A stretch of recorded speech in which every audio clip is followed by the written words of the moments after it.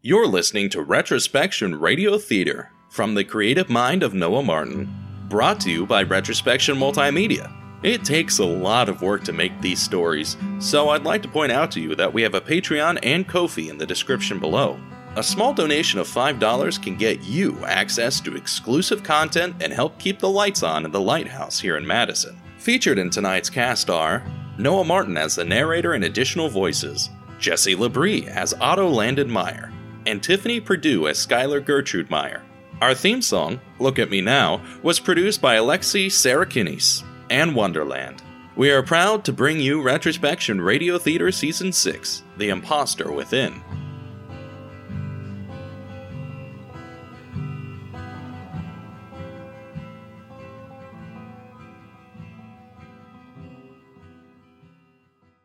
He was born at the cusp of the new millennium.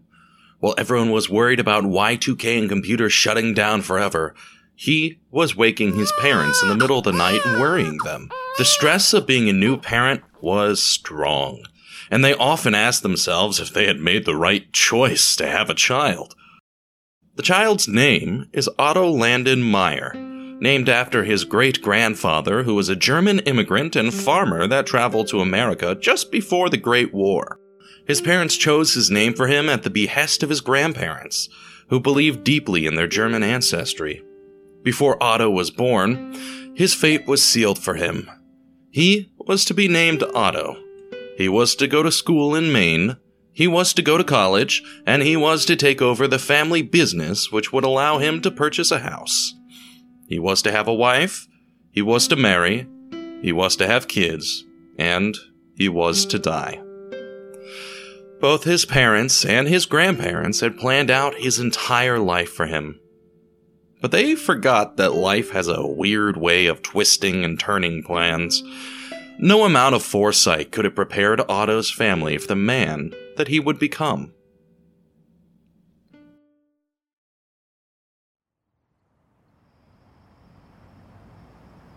On a cold winter's night in the dreary month of December, Otto's mother announced that she was pregnant. Mr. Meyer was ecstatic, and he began painting one of the guest rooms a sweet baby blue. He was so certain that he would have a son that he went out and purchased various rather corny clothes with sayings such as "son of a farmer" and "best blueberry baby around." 9 months later, the Meyer family found themselves in a hospital surrounded by stale lights and frantic nurses. Otto was forced to wait in the hallway with his aunt, and so he read the boxcar children for hours on end until a nurse came out and suggested he come into the room. Otto left his aunt behind and entered into the room as a slew of people exited. All that was left was his mother, who lay in bed holding a bundle of cloths with a grin from ear to ear on her face. Standing behind her was Mr. Meyer, whose arms were folded and whose expression was that of annoyance and disdain. Nobody knows whether Mrs. Meyer knew the gender of the baby beforehand, or if she was as surprised as her husband. That day, Otto met his sister and best friend, Skylar Gertrude Meyer.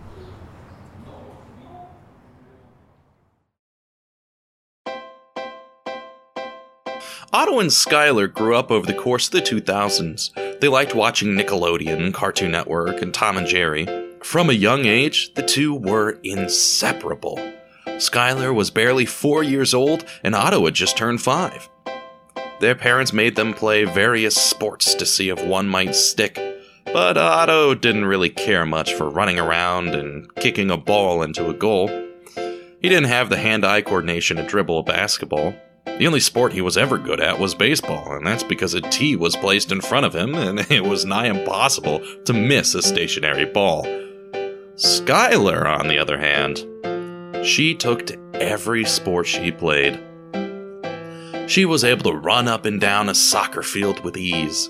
She normally hit a triple per baseball game, and Mr. Meyer found himself annoyed nearly He often complained to his wife that their daughter acted more like a son than their actual son. He was disappointed and was afraid that he'd have no one to leave his family farm to. When Mrs. Meyer suggested that he leave it to them both, Mr. Meyer scoffed. One way or another, he believed that his son would grow into the man that he ought to be. Otto enjoyed running around on the playground, climbing imaginary mountains and having climactic sword fights with sticks. He and Skylar would wrestle, and they often played with the same toys. They both liked to make massive armies and fight each other, and one of Otto's favorite games was to play hide-and-seek tag, a rather simple game, and a common favorite among children his age. He enjoyed the thrill of being chased, like any other child, but his favorite part of the game was being it.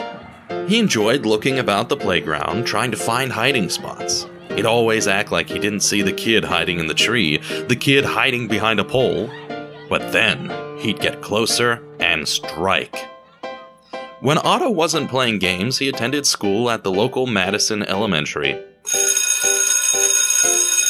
the second one that had opened since the city's population boom in the 1970s. While most families had immigrated, some, like the Meyers, had been around for a long time. In fact, there was always a Meyer that lived on the Bismarck farm. The farm itself was named after the Prussian leader and was actually the namesake for Otto Landyn Meyer. His parents had hoped that, just like Otto von Bismarck, Otto Meyer would be a great and strong leader.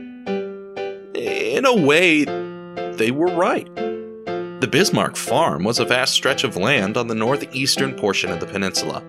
The Meyer family had built up a somewhat successful farm which only grew when it struck at the opportunity to sell various blueberry products, like fresh pies and wines when the city began to invite tourism. This took a small family-owned farm and made it into a city-wide empire. It was not uncommon to find Bismarck pies in a bakery across town, or chocolate-covered Bismarck blueberries in the surrounding cities. Yes, the Meyer family was doing well, and Otto grew up wanting for naught. He spent most of his childhood playing, attending school, and working on the farm. Otto's parents began to see changes in him by the time he was 10 years old. Otto stopped playing as many games, and he found interest in various arts. His father grew worried that his son might give up his potential life as a farmer and businessman to pursue music and singing. But he begrudgingly supported his child nevertheless. Maybe one day Otto could write a jingle for the family farm, and perhaps Otto would design a new logo for them. On Otto's 12th birthday, his mother gave him a beautifully carved guitar. She then paid for lessons. You see, dear listener, Otto's parents had so many thoughts and aspirations for their child, so many ideas of what he could be, that they almost forgot to inspire what he is. His mother would debate with his father, and slowly his father came around to the idea of raising an artist. A part of him still longed for the perfect son he had imagined nearly a decade before. It wasn't long after that birthday that Mr. Meyer's heart began to soften after many nights of persuasion from his wife.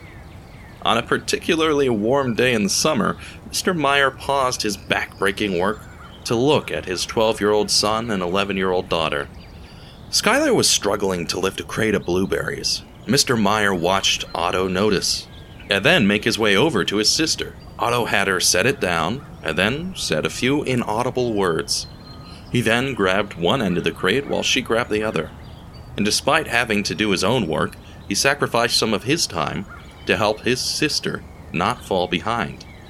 And finally, Mr. Meyer saw the leader that Otto was.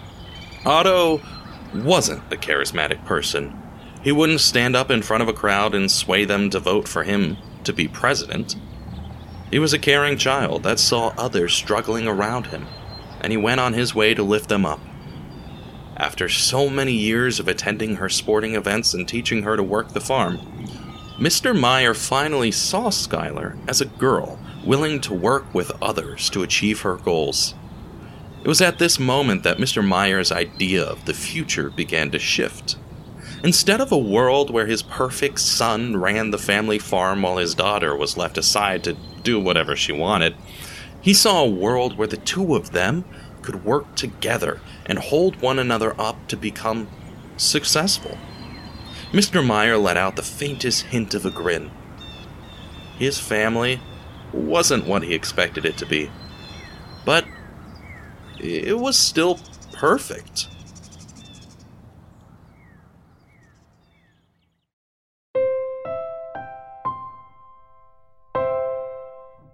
Shift away from the same events you've heard from history class over and over again.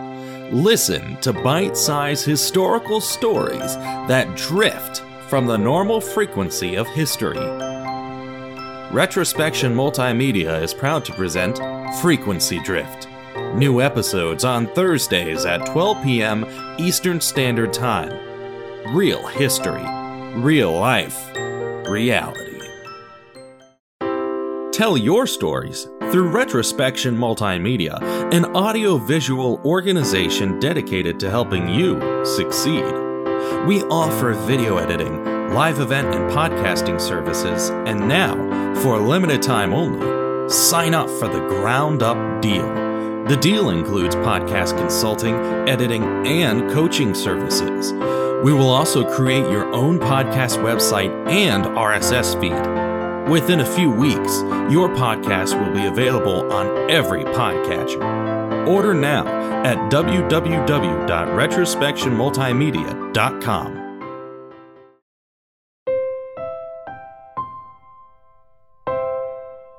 Otto hardly ever went anywhere without his sister. The two of them watched TV together, worked together, had the same friends, and enjoyed the same activities. Otto's friends didn't mind bringing his sister along either, and soon they accepted her as just one of the guys. They grew up together, maturing through middle school and into high school with one another. Otto was the first to receive his learner's permit, even though he had been driving farm equipment for years. Mr. Meyer drove them to the B&B, and Otto drove the two of them back. That night, Mr. Meyer took Otto into the city, parked at a Greek restaurant, and hopped in shotgun. He made his son drive them through the streets of Madison and find his way home. It took a little longer than the 20-minute drive normally should, but eventually, Otto found his bearings and brought them safely home. That night was the first time Otto saw his father cry. Mr. Meyer turned to Otto after they had parked, and tears streamed down his face. Barely audibly, Mr. Meyer choked out, "I'm proud of you." He hugged his son. 3 days later, Otto came home from school. He had taken the bus while Skylar had stayed behind to practice soccer.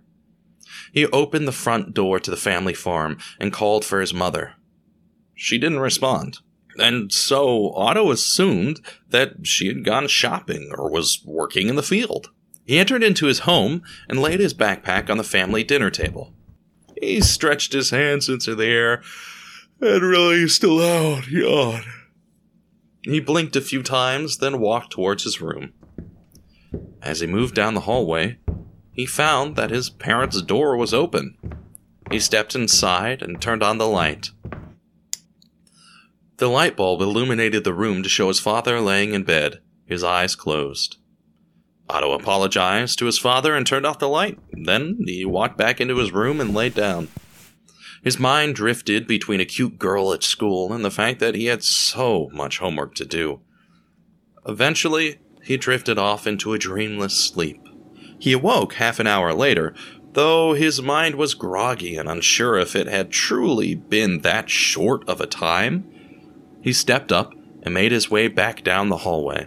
Noticing his father's door was still open, he entered. He slowly made his way over to his father and gently shook him. He reminded his father that they normally worked on the farm at this time, and that Otto was ready to do his chores. When his dad did not awake, he shook a little harder and spoke a little louder. His father still did not awake. And then fear began to stir in the pits of his stomach. It inched his way into his heart. He called for his father. He shook him more violently, but still his dad did not awake. Otto felt a tear fall down his face, and then another. And soon, He was rushing out of the room and pulling his cell phone out of his pocket. He called his mother, he called his sister, and both promised to make their way home immediately. He called 911, and within an hour, an ambulance had arrived. The paramedics pronounced Mr. Meyer dead on the spot. Skylar arrived in time to see her father's covered body wheeled out on a stretcher. Mrs. Meyer arrived shortly after. The first month after Mr. Meyer's death was the hardest. The second wasn't much better. Mrs. Meyer tried her best to keep herself together around the kids, but she struggled. Skylar dove into sports and she spent more and more hours away from home, moving from practice to practice. Otto tried his best to keep the farm running, but soon he grew tired of the work. He started writing music and painting artwork. He spent countless hours painting portraits of his family when they were whole, when they were happy. But the more time spent without his father, the darker his paintings became, the worse his lyrics were. And by the end of high school, his music sounded like a jumbled mess of random chords and screaming. His mother hired hands to work on the farm to replace the four of them, and soon the only one still doing their chores was Skylar. Otto had made a decision to go away for college, to get as far away from Madison as he possibly could. He applied to various schools, but the only one that accepted him was the University of Madison, a small college just outside the southern part of the city. With no other options, Otto went to college in his hometown, though he was tired of staying at home, so he decided to pay an ungodly amount of money to live merely 15 minutes away from the family farm. Despite living so close, Otto only returned home on Thanksgiving and Christmas. Skylar would graduate a year later, and instead of going to college, she doubled down on working on the farm. She had it in her mind that her brother would return from college and take over the farm so she could go to college to learn business. On the rare occasions that Otto returned home, Skylar would attempt to convince her brother to come back and to take the family farm so she could go to college too. She tried to make him agree, but graduation came and Otto never returned. Months went by and Skylar grew more and more angry. The beginning of fall semester came and went, and then spring semester, and Skylar saw her opportunity begin to slip away as she was crushed under the weight of running such a large business alone. One day she called her brother and invited him to lunch. She prepared herself knowing full well that the worst would likely happen.